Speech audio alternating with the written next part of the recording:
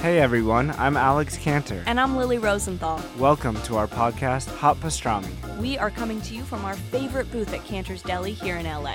We're going to invite some of our friends to join us for a chat over some matzo ball soup and pastrami sandwiches. So join us for new episodes of Hot Pastrami every week on Apple Podcasts, Spotify, YouTube, or wherever you listen to podcasts.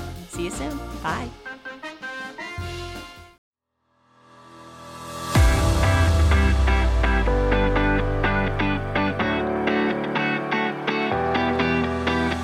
Hi friends, welcome to Live Boldly with Sarah Schulten-Kranz, a survivor, thriver, adventurer, and believer in all things possible.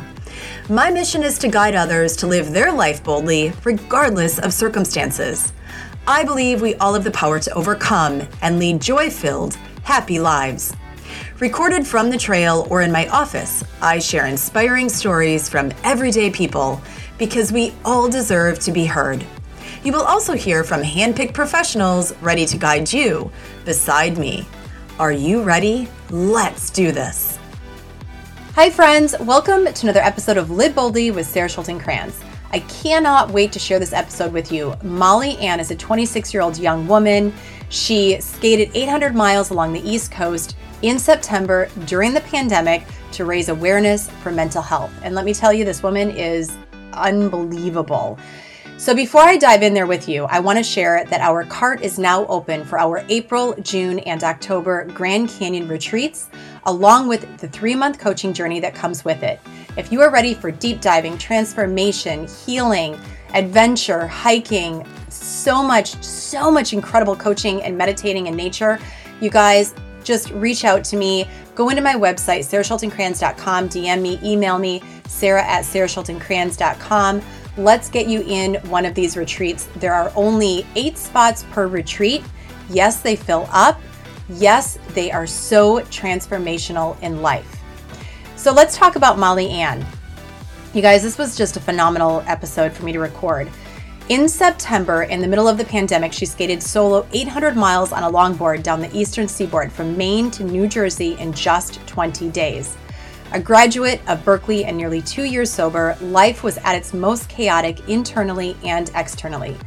She got sober on December 6, 2018, and her story is one of the many that goes untold, a story of absolute survival. And sometimes, survival means riding 800 miles just to prove to yourself that you still exist. Now, before I dive into this, I just want to say to you, you guys, go grab your journal, your pen, your favorite drink. Listen very carefully to the words that this young woman has to share. Before I actually share with you the podcast episode, I would like to share just an excerpt of writing that she actually sent to me. And it was before she set out on this journey. She wrote this. It is so deep and beautiful and profound. And I want to read it for you because it really touched my heart. So this is in her words. Tomorrow I will leave the last strand of my childhood, a home that was never a home, where my dignity sat trapped in walls soaked in anger and abuse and mistaken love, and carrying the embattled vibrations of pain and power and heartbreak and abandon, I will stand up tall and ride the coast from Maine to New Jersey, because skating will forever challenge the way in which we see the world, reclaiming an imagination that still lives in the woods and on roads with blackened sidewalk ledges, in snack shacks on the beach, in towns we escaped to when we had nothing, forever tucked away in a prison that knew no hurt, eulogizing what once was beautiful when I didn't have to cry or hide or learn civility. I will skate to tell my story, to save myself from a world that fought so desperately to harden me, to honor those who wanted to believe they could create a time when they didn't have to see or breathe, and bravery was the reason to keep dying as sickness was something we could unsee. Because changing the world is just about showing up. I want to read that again. Changing the world is just about showing up. By refuting our folly with dignity, by refusing silence when the world tries to chain us to its false ideals. And if in defeat we stay true to ourselves, maybe we'll have been the change we've wanted all along. That last line, you guys, that last line. And if in defeat we stay true to ourselves, maybe we'll have been the change we have wanted all along. This young woman, you guys, I have to tell you, I was blown away, and I am so honored to have her on. She is what we need to hear right now. So go grab your journal, grab your pen, grab your drink. If you can take this outside, lean up against a tree, listen to it, walk along the beach, walk outside somewhere and listen to it. It is absolutely phenomenal, and I am so honored to have Molly on. Enjoy this episode.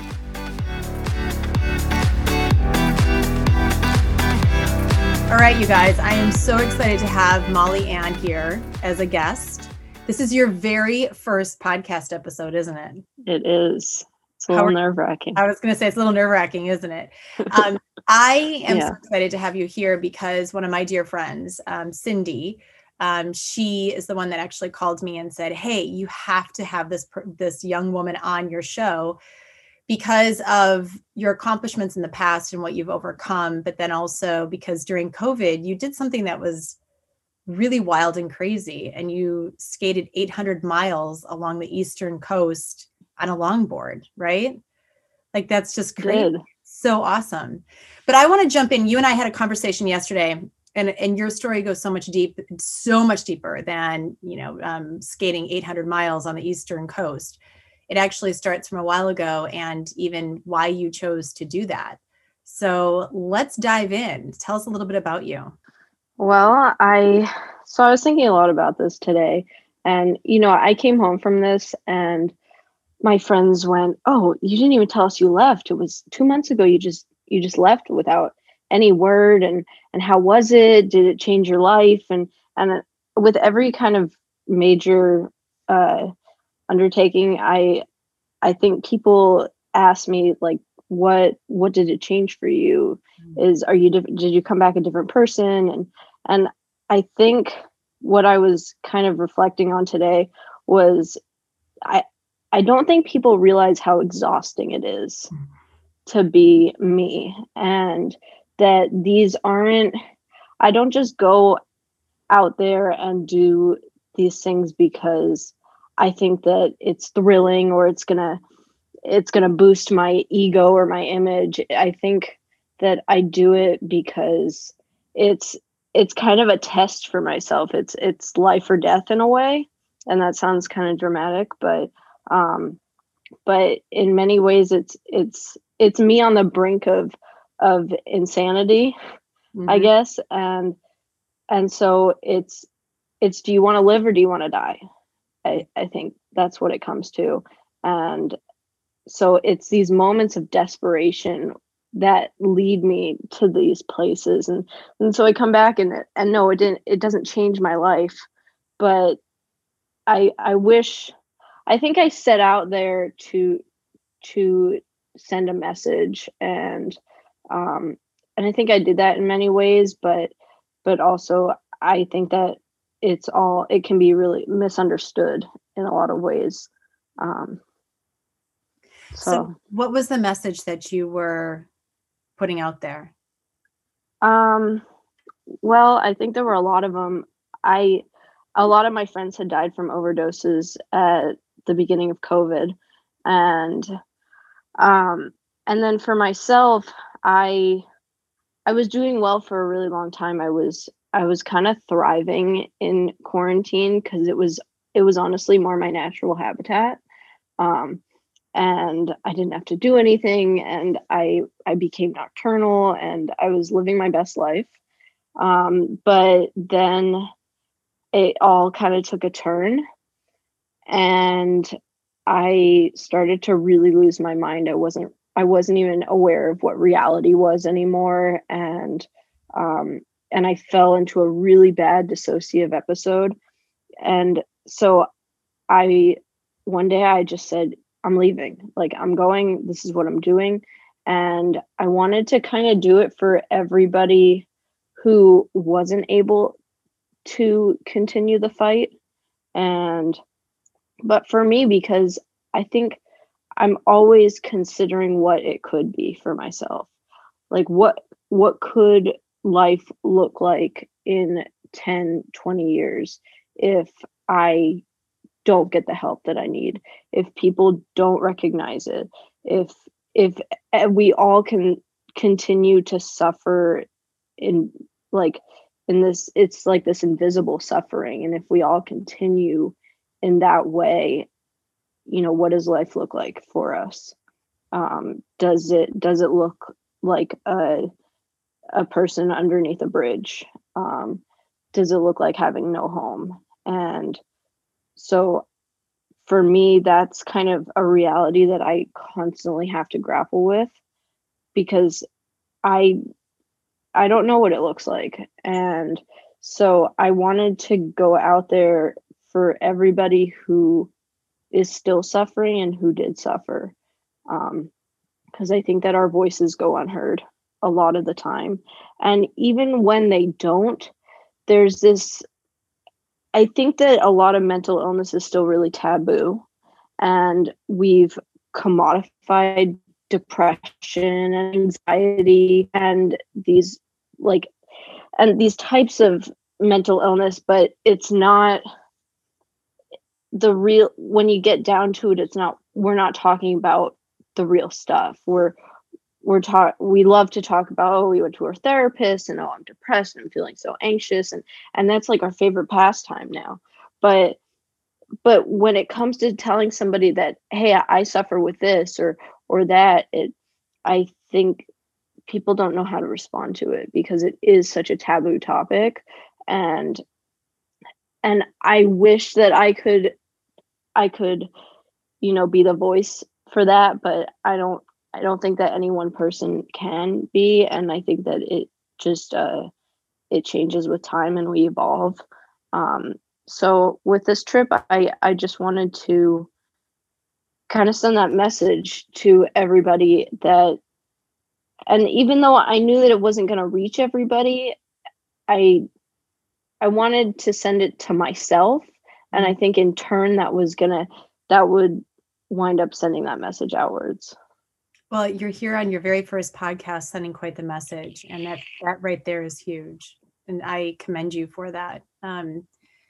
There's a couple of things that I want to come back to, which is your own mental health, right? And something that we had talked about yesterday. And I just see you as such a brave young woman.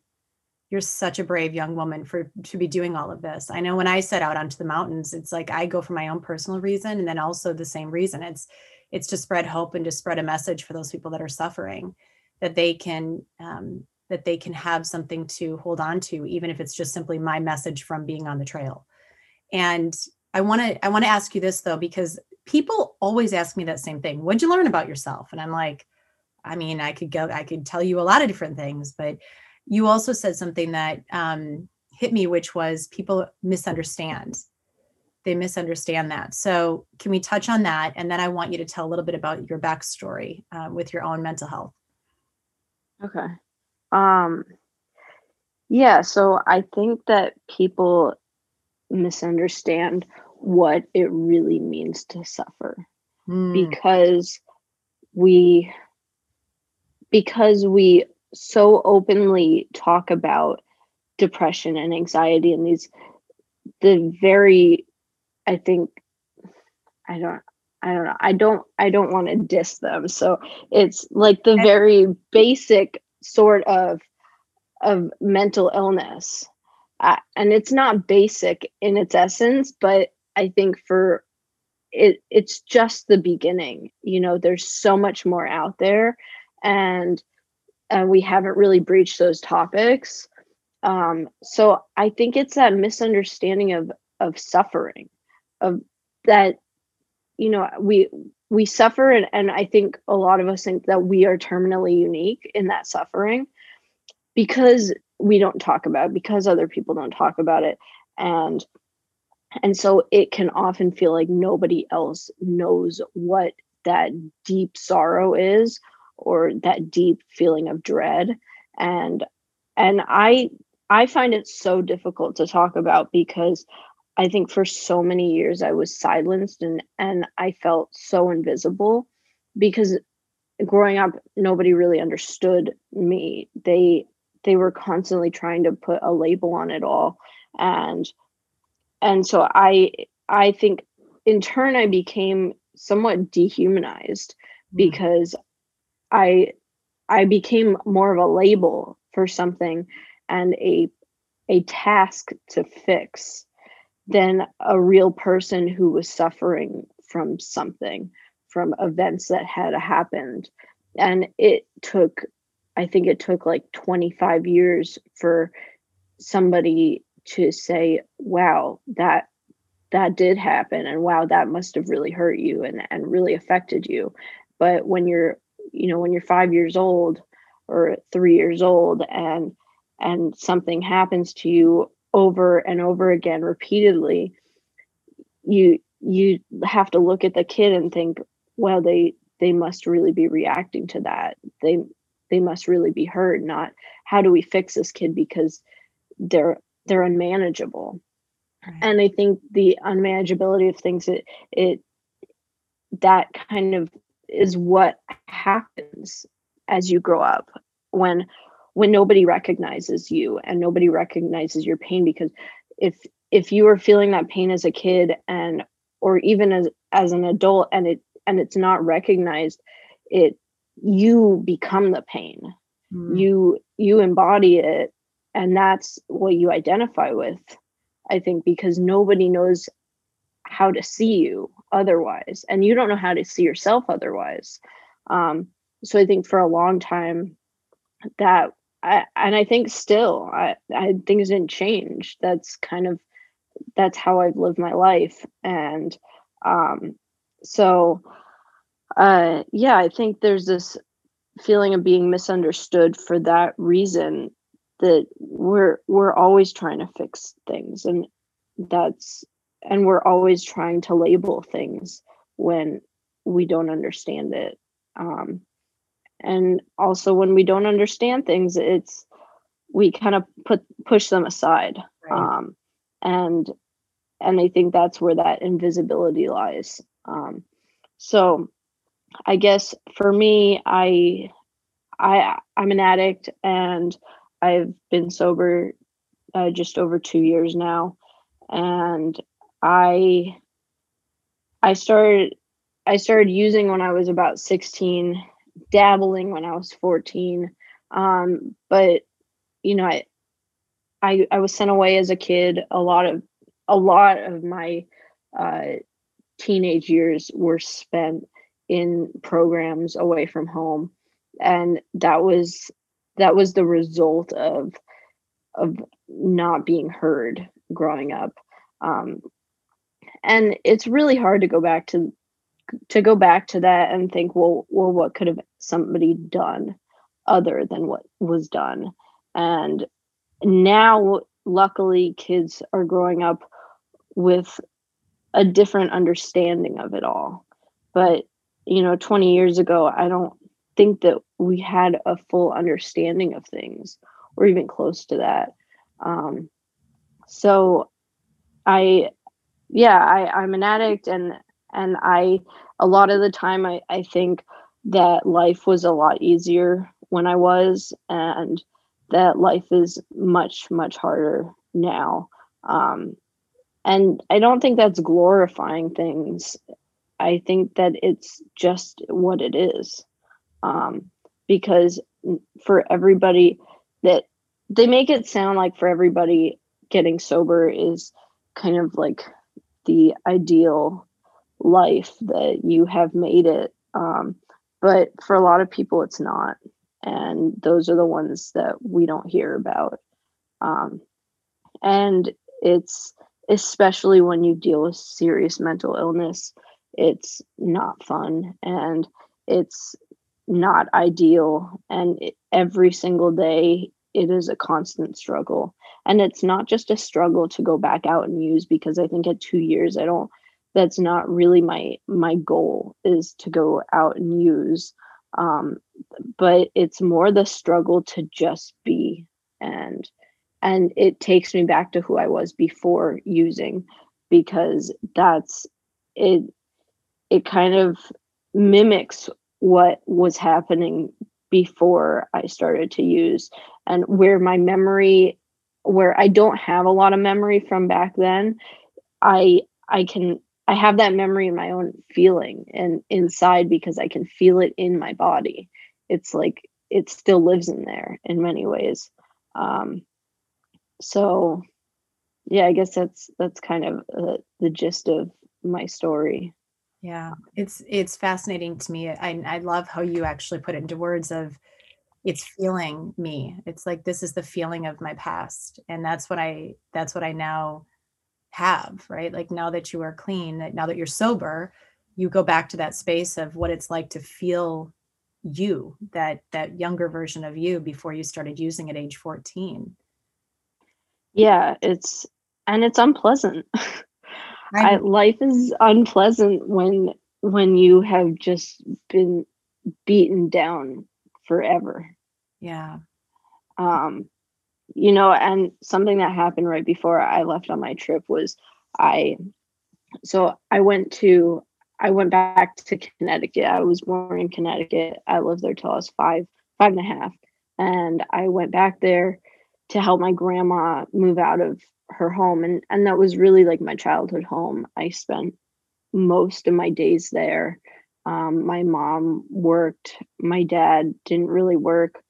And I was left with my grandma a majority of the time. So that was like I associate that home with my childhood. And um, so I went back there because it was really important for me to to say goodbye to that house. And it was kind of an interesting thing that happened. And I've been back to my grandma's almost every year, sometimes twice a year. Um, and I was there alone with her trying to move this stuff out of her house. And I don't know if it was just me being sober or just how things, how our perspectives change as we get older, but she was so cruel. Mm.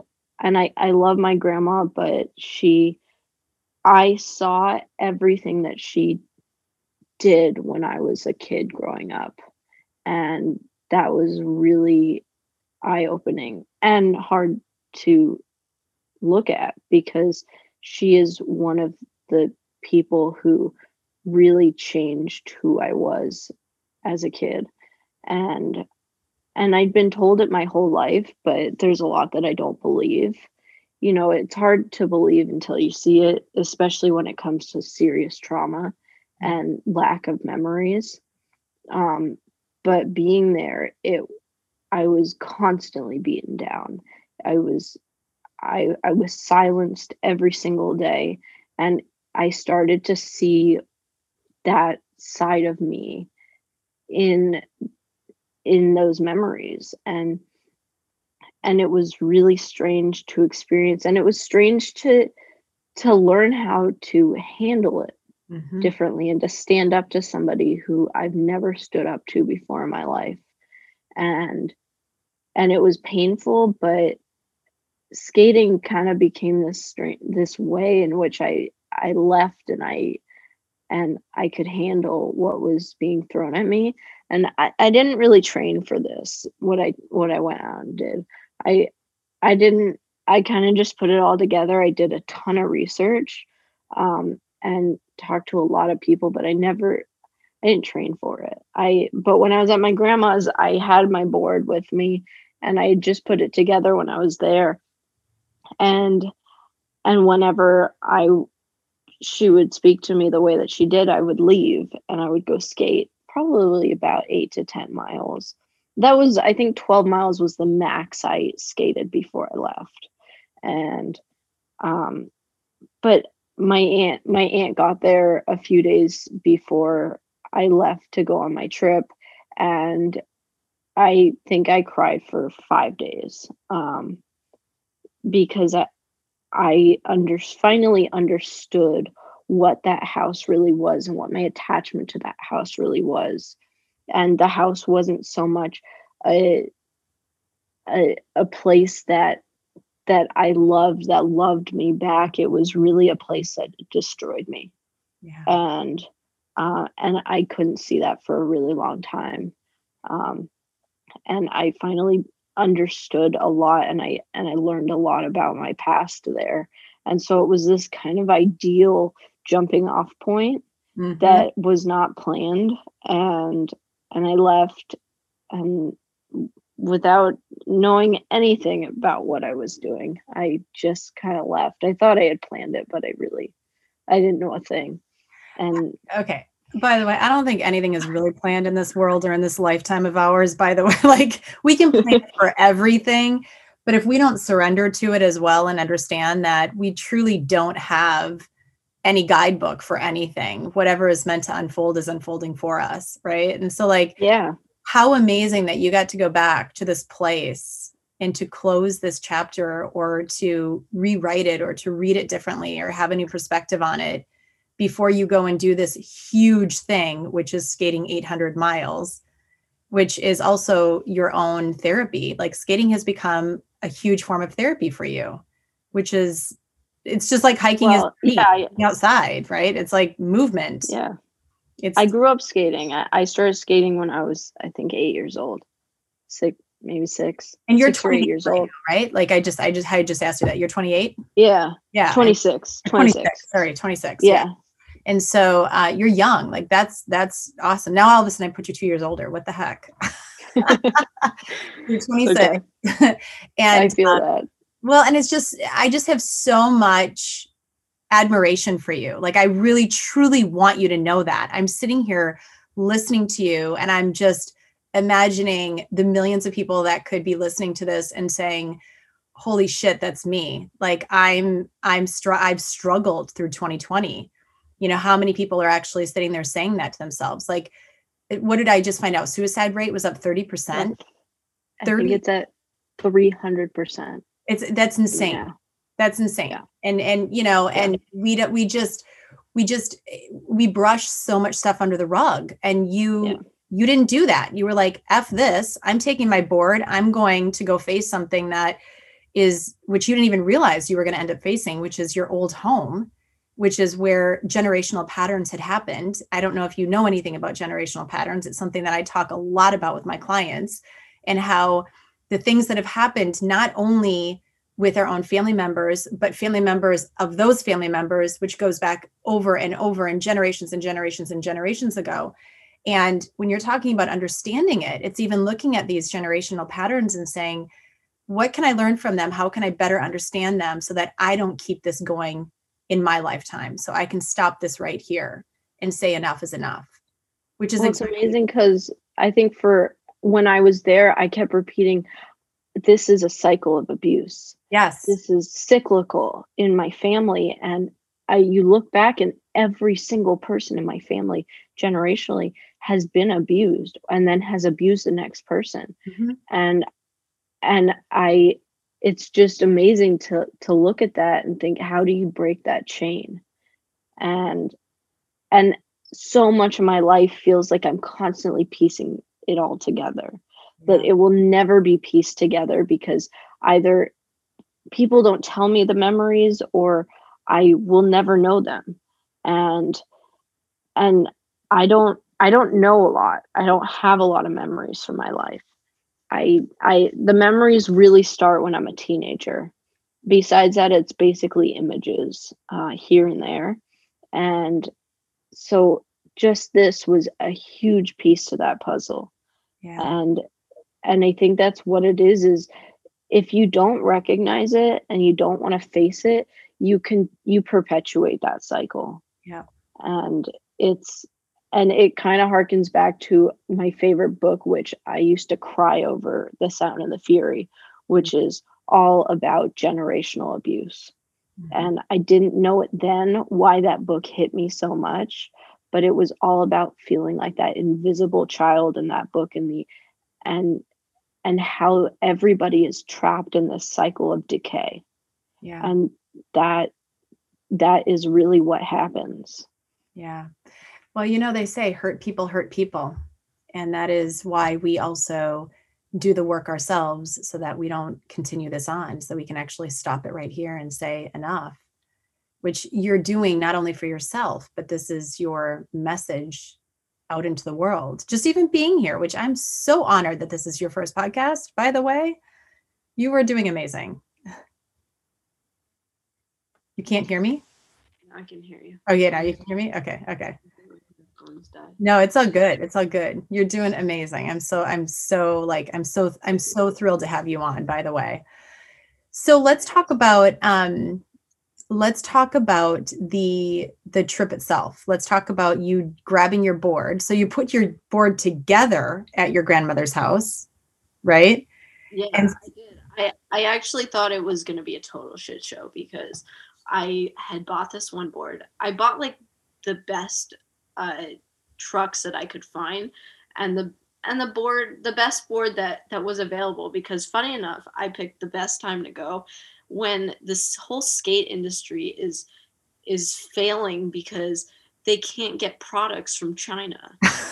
And so there's no production happening whatsoever, and everybody's run out of boards, like decks, trucks, everything. And so they move production to their own homes right now to try to get things going. So I have in mind exactly what I want, right? I know what the size longboard. I've never ridden a longboard in my life. I know exactly the size longboard that I want to use, and it's more like it's about the size as like an old school like pool board, right? And so I find the best alternative to this, and they're like low in stock. It's the only ones I can find, and they're shipping from Canada. And then I buy like the trucks, and those are coming from like some guy making them out of his home in Florida. And it was such a process to get it all, and I get it all at my house here in California, and I'm putting it together, and I have no idea what I'm doing that's because it's a awesome. totally different world, longboarding versus skateboarding. And I've been in the skate world for like 16 years now, but I have no idea what it means to buy longboard parts and how to set it all up. And so I put it all together, and it doesn't work. Right? The trucks don't fit the board properly, and I put it together. I think maybe it's gonna work if I put it backwards. I go out on the street and the board is riding the wrong way. That's I have awesome. 25 pounds on my back and I just eat it. And I was like, oh my God, I'm leaving in 2 days. What am I Yeah, gonna because do? you had to carry everything too. It's no different than me being on the trail. Like you're taking all your stuff. Oh yeah, I had like 25 pounds on my back. Oh my And gosh. and I knew exactly what I was taking, and I had all my medical supplies, everything. And I got advice from like Marines and people who go out there and do this stuff. And so I had like top grade medical supplies and everything, but my board didn't work. And The one thing you need. right. And I'm like flying out to my grandma's in days, and I need to get it. I'm not replacing the trucks. Right. That's like out of the like question, because those are the best trucks. I need gear that will last me, because I can't deal with having to switch out gear in the middle of Maine and in the middle of any state, because every skate shop is closed. Right. Except for like Zoomies and the mainstream skate shops, every single skate shop is closed. So I can't risk it. And Wow. so I switch out the board. I call the company, but you can't get a hold of them. It was such awful communication. I couldn't get a hold of them. And then I just ended up buying another board from them that was a different size, like just a bit bigger than the one I got. And it shipped to my grandma's, and I just prayed that it was going to work. I measured it out via a picture on the internet and I was like, if this doesn't work, I'm not going. I don't know what I'm going to do. And it worked, thankfully. I had to figure out the bushings in the trucks, because if I didn't have the right bushing combination, the trucks got wheel bite every time. And then I had a whole panic over that. And luckily a skate shop nearby helped me with that. And we got it all sorted. I had a bushing sponsor, Riptide Sports, So and they were cool. great. So they just sent me like packs of every option and every size. And I had like 5 days with the board before I left. Oh my God. So I went out every day in my hometown and I skated, and it was amazing. I loved it. I really got to experience the area by myself and heal a lot at the same time, right? It's like, yeah. yeah, why not? Okay, so where did you start skating? Where did you start? What was it like for you starting off? And then you have some serious stories to tell too, which I want to hear them. You guys, like, the stories that you have from skating 800 miles are like, they're incredible. It's like the stories that I get when I'm on the trail too, and I meet the most amazing humans. I'm like, what the hell? Where'd you guys come from? Right. Yeah. So where did you start and where did you end? Let's start with that. I started in Bar Harbor, Maine. Okay. And you ended? And I ended in Jersey City. Dude, that's amazing. All the way down 800 miles. Yeah. So were you on so explain this. Where were you? Were you on like back roads? You can't be on the interstate. Like, where were you? Or were you on the interstate? Well, I don't know. You never know. It's a long story. So I mapped my whole thing on this app called Ride with GPS, and I got a lot of information from this girl who had ridden across the country. Okay. Named Callie, and she rode across the country, I think like 2 years ago. She was the first girl and transgender who had ridden across the country, and so she gave me a lot of tips, and they were super helpful.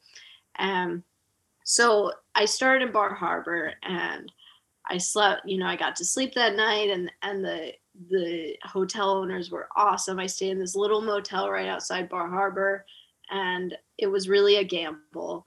And they were the nicest people. They were from California. They had just moved there, super young. And the owner got up at 5:30 in the morning and drove me to my starting point, brought me coffee, and drove me to my starting point.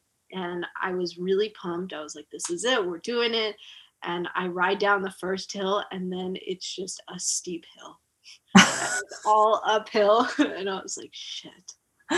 And I get up it. I hadn't looked at the map. Like, I hadn't looked at the Google Earth version of this. I'm on like me.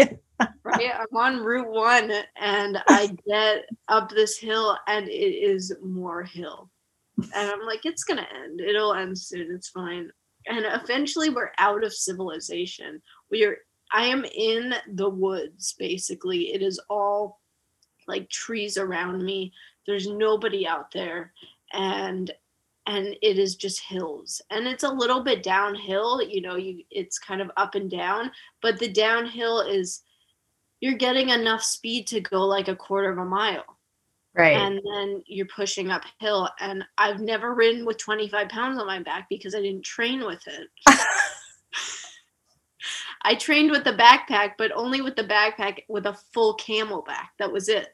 I never trained with that amount of weight on my back. Oh, you sound like a lot of my clients right now, let me tell you. So I have no idea what I'm doing. I'm like falling over lopsided with this weight on my back, trying to ride uphill on gravel. It's not even well paved. Oh my God. So I wind up just walking all of it.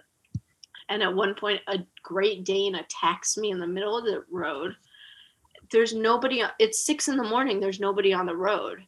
And there's some houses on the side, right? And there's some, like, they're up a small incline, but there's no fence. It's just out in the middle of the wilderness. And there's this dog that starts barking at me. And I'm like, all right, just keep walking, keep cool, just look ahead. You're fine. And then it runs down the hill, and it runs at me in the middle of the highway.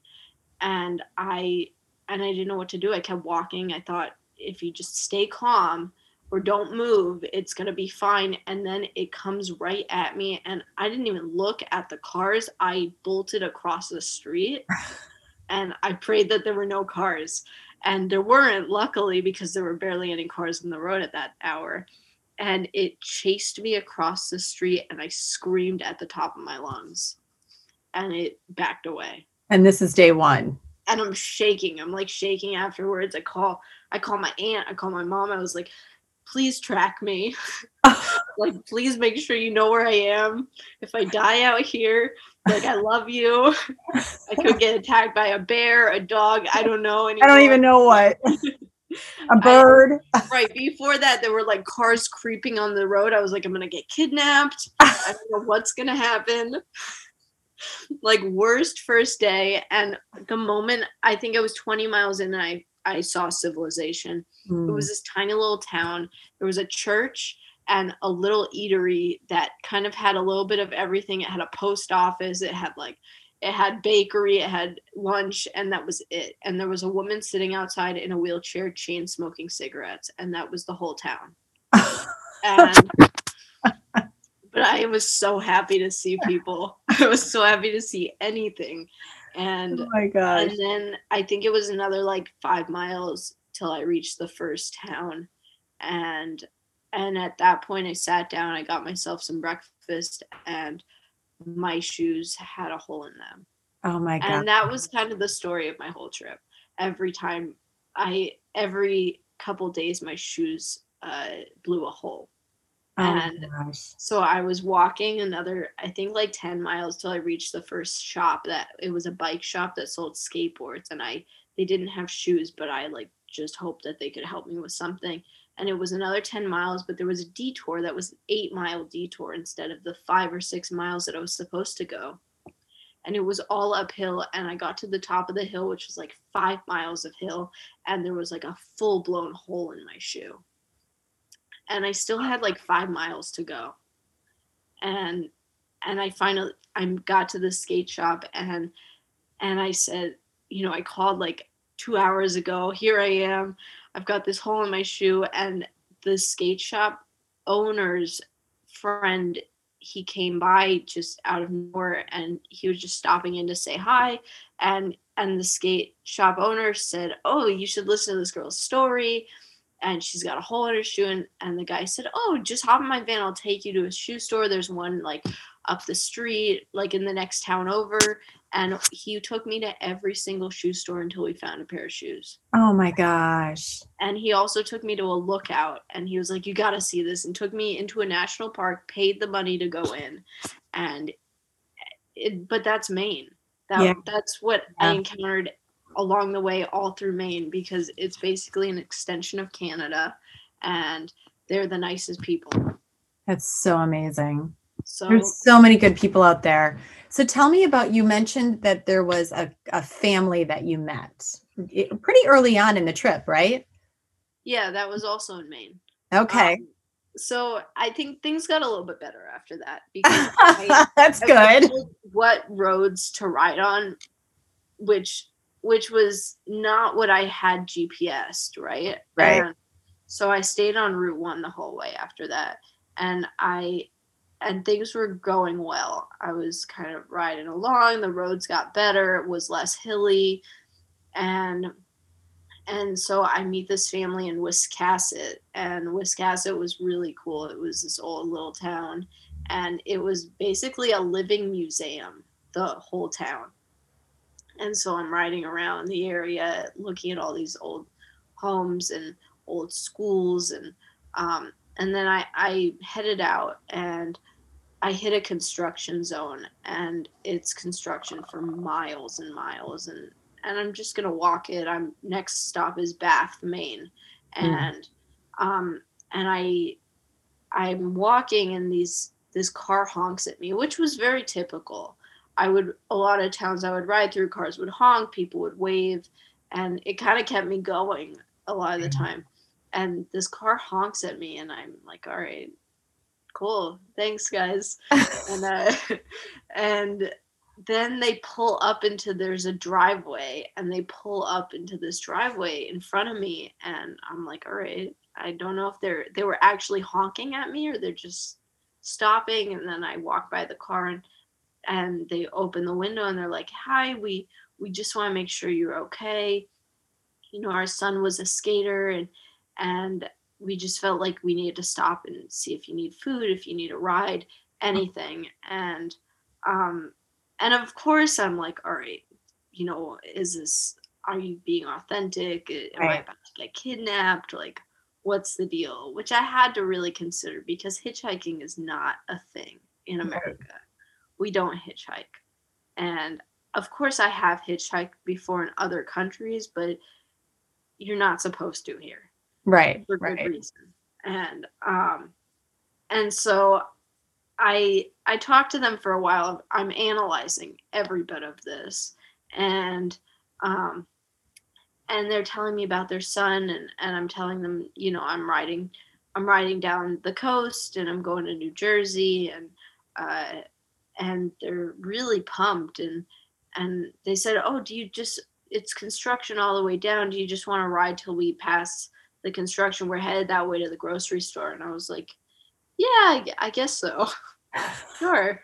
We'll get in. I'm tired. I'm blowing holes in my shoes. Why not? Right. And so I get in the car, and you know, I've got my phone on, like I've got 911 ready to go. Like I've got, you know, this is how I plan things.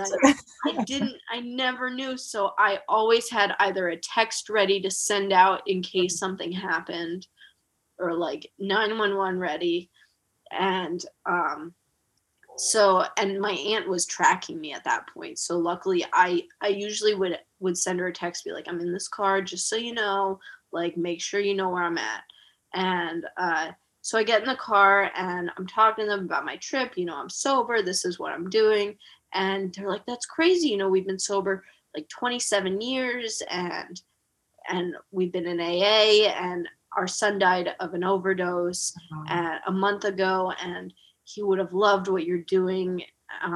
He would have been so supportive. And so they're telling me all about their son. And so they wind up dropping me at the bridge right before Bath, which is like, I think 7 miles or 8 miles up the road. And I'm just so taken aback by these people. It's kind of this weird godly moment, you know, where what they'll tell you in AA is divine intervention. Yes. And it very much feels that way. And I was just shook after that. I think I crossed the bridge into Bath, and I just sat down for a really long time.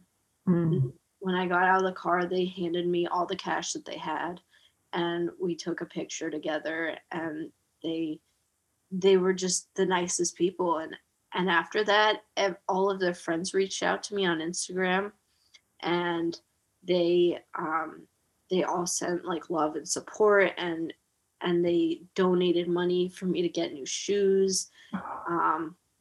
And then so their son was named Alex, and so it was his birthday, and they were doing a celebration for his birthday, and they invited me to FaceTime into it. They wanted me there. And so it's kind of been this journey with these people, and they're friends too. So it was a really weird feeling I got after that. Somebody sent me a message and said, you know, Deb and Dave are so grateful for you, and you have given them so much hope. Alex is with you on your ride.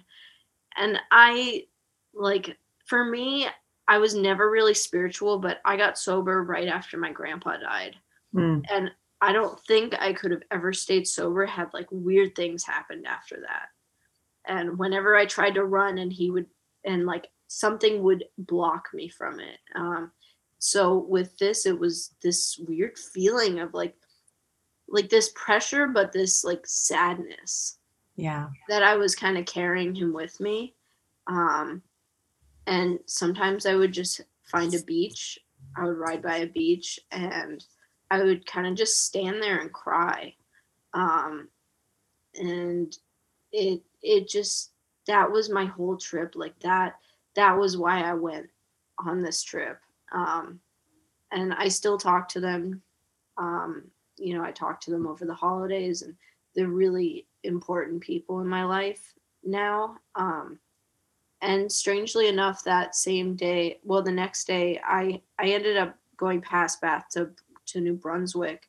And then the next day I rode to Portland, where I was supposed to take my first break. and I'm staying at a family friend's house in Portland. And I get there and they offer me a drink. And I said, "Oh, I'm sober." And they said, "Oh, no, it's like just a drink. We're also sober. We've been sober like 22 years." And I was like, "Wow, that's amazing." And then I tell them about the story from the day before, and they're like, "That's crazy because our nephew died last month from an overdose." Like, super weird. It was just this chain of Wow. events, and like unexplainable, and that carried me through my whole ride, I think. So you're writing not only for those people right now that are suffering from so many things through COVID and the pandemic, and then just in life in general, but then you're also hearing about these people that actually have OD'd, that actually have lost their life for whatever reason. And I think I understood it. I think that sadness came from a place of like, I know what that feels like. Yeah, I want everybody to really hear that. I want everybody to seriously hear that, because say that one more time. I know what that feels like. It's not just a sadness because these people died. It was a sadness because I've been there. Mhm. I've been there so many times, and so it was riding with that, knowing what it feels like, and that kind of freedom that one wants when they're in that place. Yeah. And that was why I went on this trip, to connect with that, because that is a feeling that so many people know, but that so many people suffer from, all alone, invisibly. Yeah. Yeah. You're remarkable.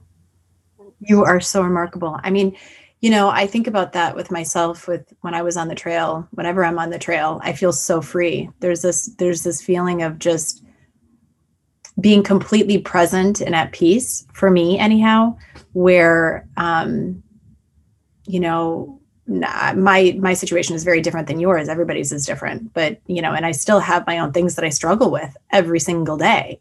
And even this morning I was struggling with something. And so, I go to my place that helps me so that I can also feel more centered. And for you, it's being on a longboard that you had to fasten together in so many different ways just to make it happen, and skating skating down the coast. It's so cool.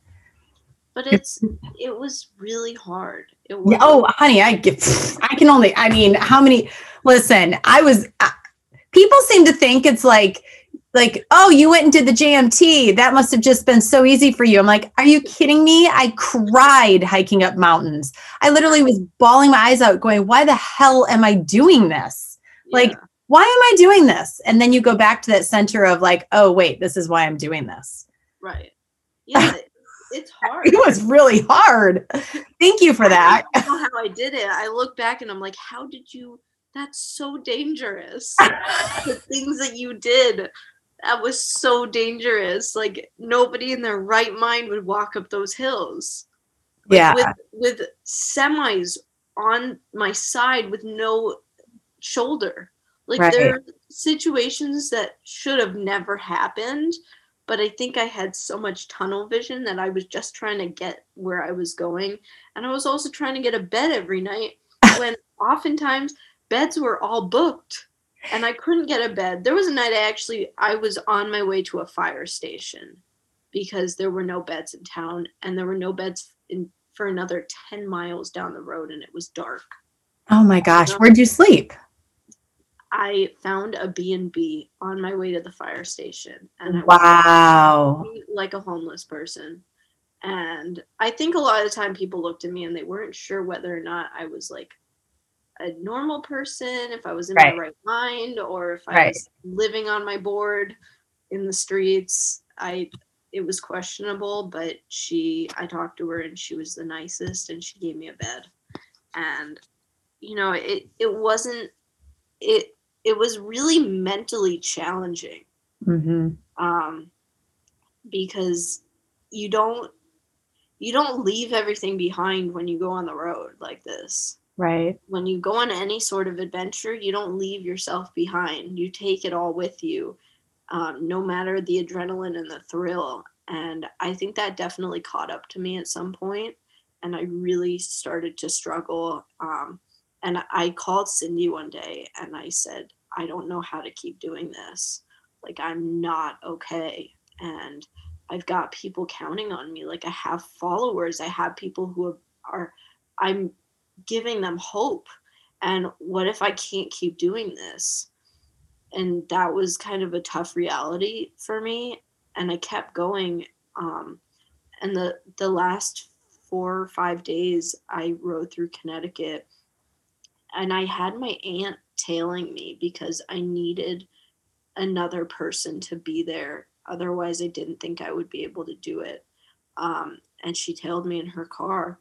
And I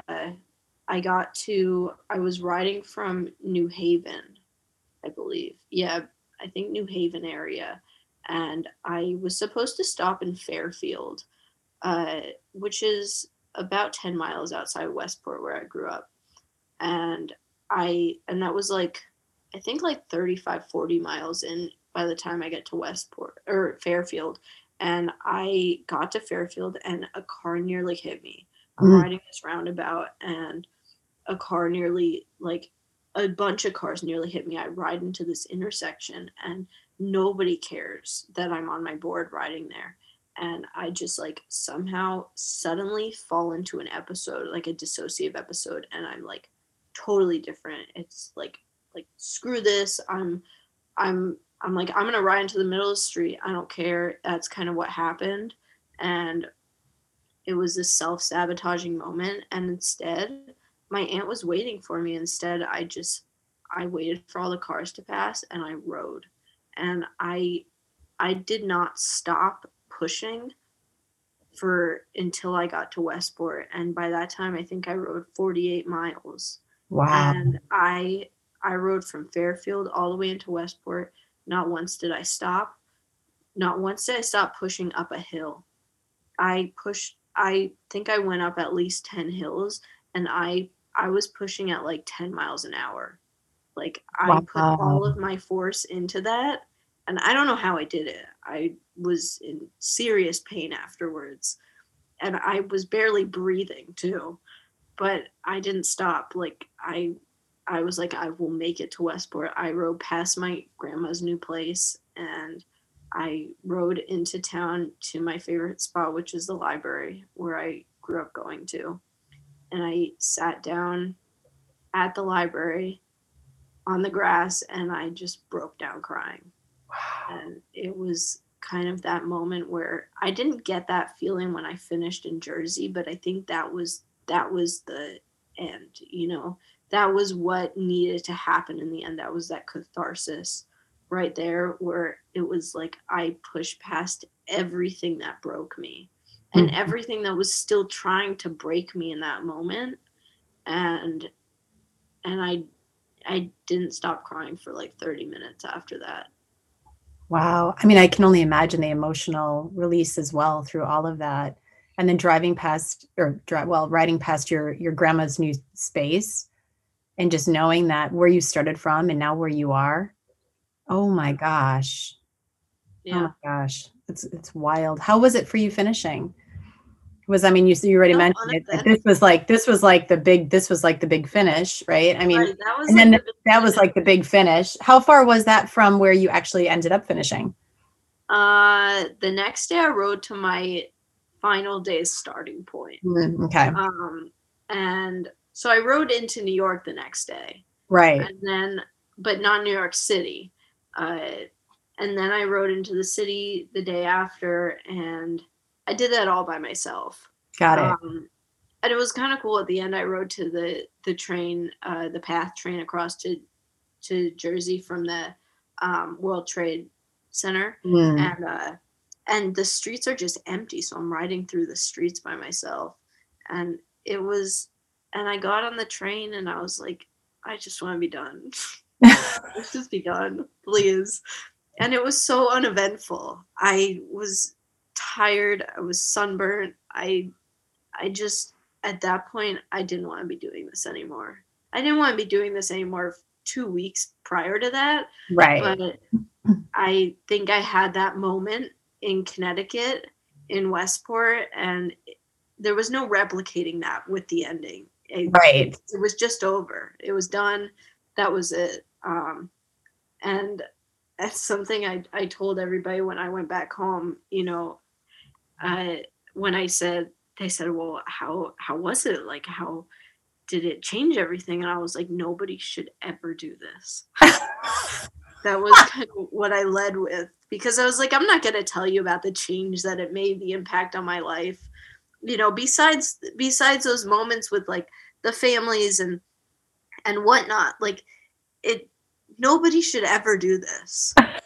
Nobody in their right mind should ever do this. And that's kind of the takeaway from this all, is it was a great experience, and it was what I needed in that moment.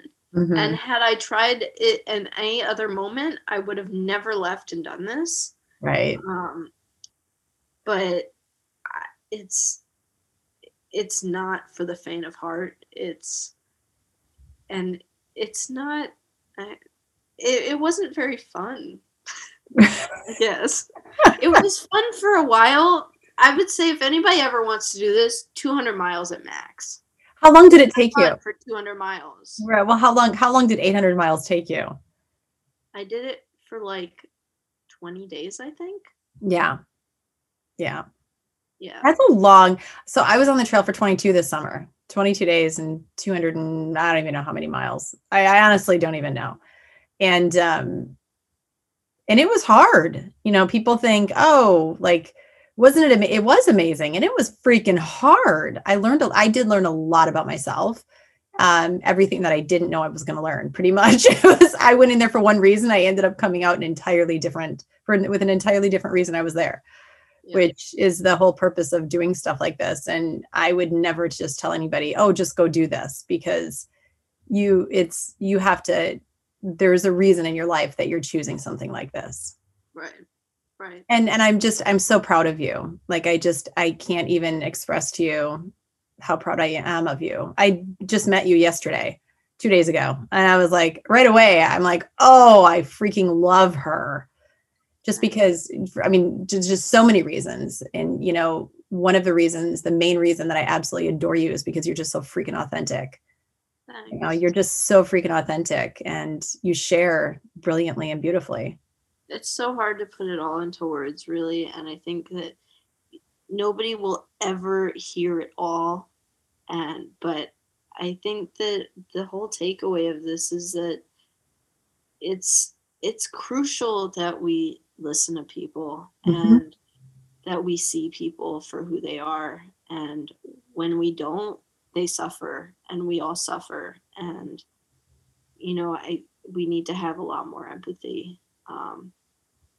And we need to learn how to push on by ourselves, because we're not always going to get that. Yeah. So it's always a struggle. Life's always a struggle for different reasons for everybody.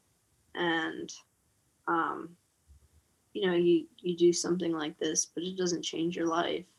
But maybe it changes like one person's life. You know, maybe I made that family's life and grief a little bit lighter. And, you know, if even you just do that one thing, that's all I want. Like, it doesn't have to change my life, but if it helps change other people's lives, then I think I did the right thing. It gives a lot of meaning to your own too. It gives a lot of meaning to your own. I mean, I find that, you know, all those hard things that we've lived through and we continue to live through, it's like, oh, okay, I get it. Yeah. You're just amazing. And thank you for coming on, and thank you for sharing your story. And I know that for you and I, this is just the beginning. I mean, I know that. I don't skate, by the way. I don't. Maybe you hike. You can come hike with me. What was that? I didn't train, but I still went. Yeah, I don't know about it. I don't know about that. I just don't know. But if you want to go for a hike, you know where to find me. That's just walking uphill, which you've already done. So there you go. Carrying stuff. So thank you. Thank you for being here. I really, really, truly appreciate it. All right. We'll talk to you soon. Friends, thank you for listening to the Live Boldly podcast. I am grateful to have you here, and I would love to invite you over to sarahschultencrans.com to grab my free 7 Steps to a Joy-Filled Life. I share these 7 steps from my own heart, soul, and experience. These steps transformed my own life from victim to survivor. Also, please, let's all be a ripple effect of change in today's world. I ask of you to please share this podcast with others that may need to be inspired or who need to hear from others going through where they are right now. To grow this podcast, please leave an iTunes review, go to my Instagram or Facebook page, and let me know what you think. I love hearing from each and one of you.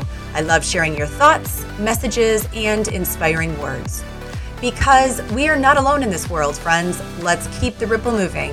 It begins with each one of us. I love you and have a great remainder of your day.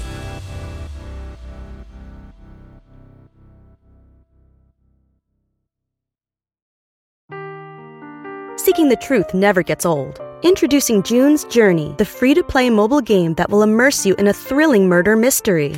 Join June Parker as she uncovers hidden objects and clues to solve her sister's death in a beautifully illustrated world set in the Roaring '20s.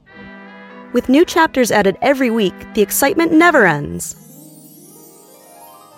Download June's Journey now on your Android or iOS device or play on PC through Facebook Games.